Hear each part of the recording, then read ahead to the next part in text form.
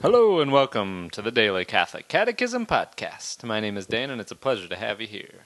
Today is December 30th and we will be reading paragraphs 2850 through 2857.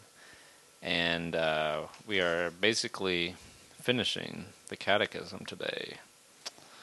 I think it's finally come to it.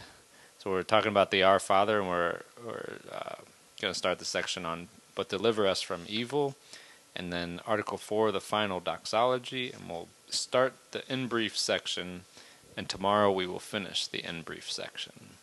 So this is the second to last episode of the Daily Catholic Catechism Podcast, and I thank you so much for being with me all of these days, this whole year.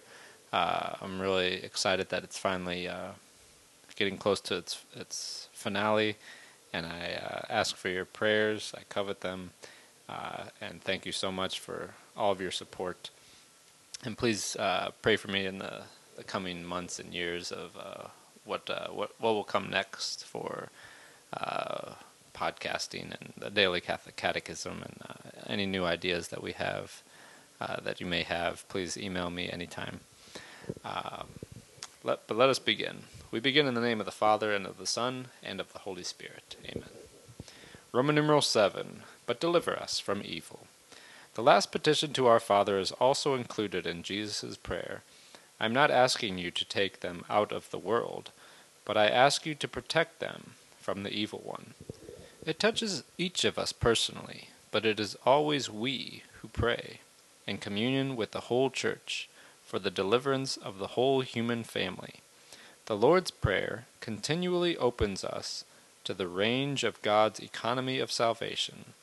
Our interdependence in the drama of sin and death is turned into solidarity in the body of Christ, the communion of saints.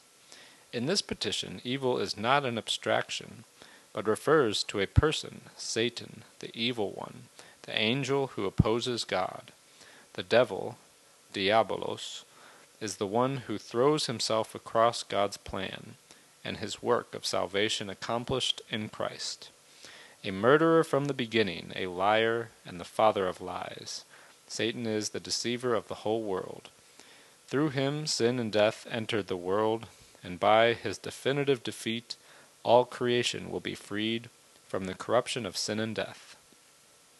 Now we know that anyone born of God does not sin, but he who was born of God keeps him, and the evil one does not touch him. We know that we are of God, and the whole world is in the power of the evil one. The Lord, who has taken away your sin and pardoned your faults, also protects you, and keeps you from the wiles of your adversary the devil, so that the enemy, who is accustomed to leading into sin, may not surprise you. One who entrusts himself to God does not dread the devil. If God is for us, who is against us? Victory over the prince of this world was won once for all at the hour when Jesus freely gave himself up to death to give us his life. This is the judgment of this world, and the prince of this world is cast out. He pursued the woman, but had no hold on her. The new Eve, full of grace of the Holy Spirit, is preserved from sin and the corruption of death. The Immaculate Conception and the Assumption of the Most Holy Mother of God, Mary, ever Virgin. Then the dragon was angry with the woman, and went off to make war on the rest of her offspring.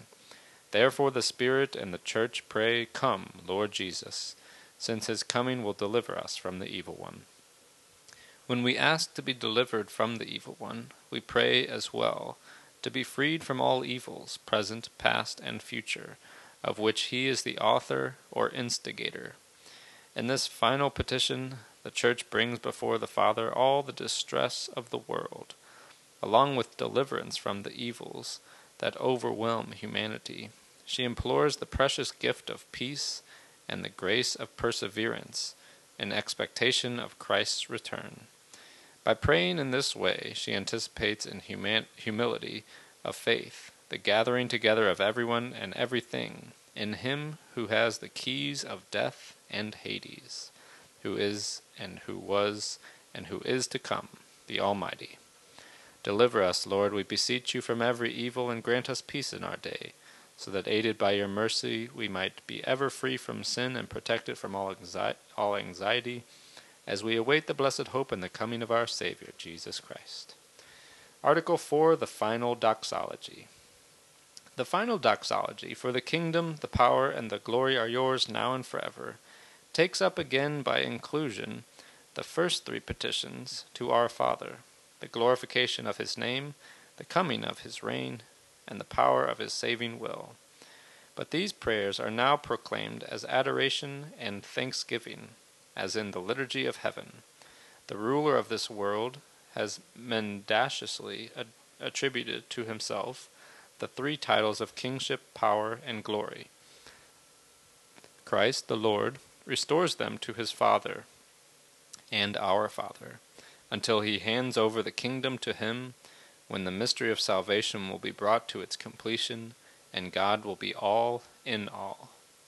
Then, after the prayer is over, you say Amen, which means so be it, thus ratifying with our Amen what is contained in the prayer that God taught us. In brief, in the Our Father, the object of the first three petitions is the glory of the Father, the sanctification of his name, the coming of the kingdom, and the fulfillment of his will. The four others present our wants to him. They ask that our lives be nourished, healed of sin, and made victorious in the struggle of good over evil. Thus ends our reading today from the Catechism of the Catholic Church. The website is dailycatholiccatechism.com, and you can email me at dailycatholiccatechism@gmail.com. God bless you all, and may these teachings handed down by the apostles of Christ strengthen your faith and lead you to everlasting life. Amen.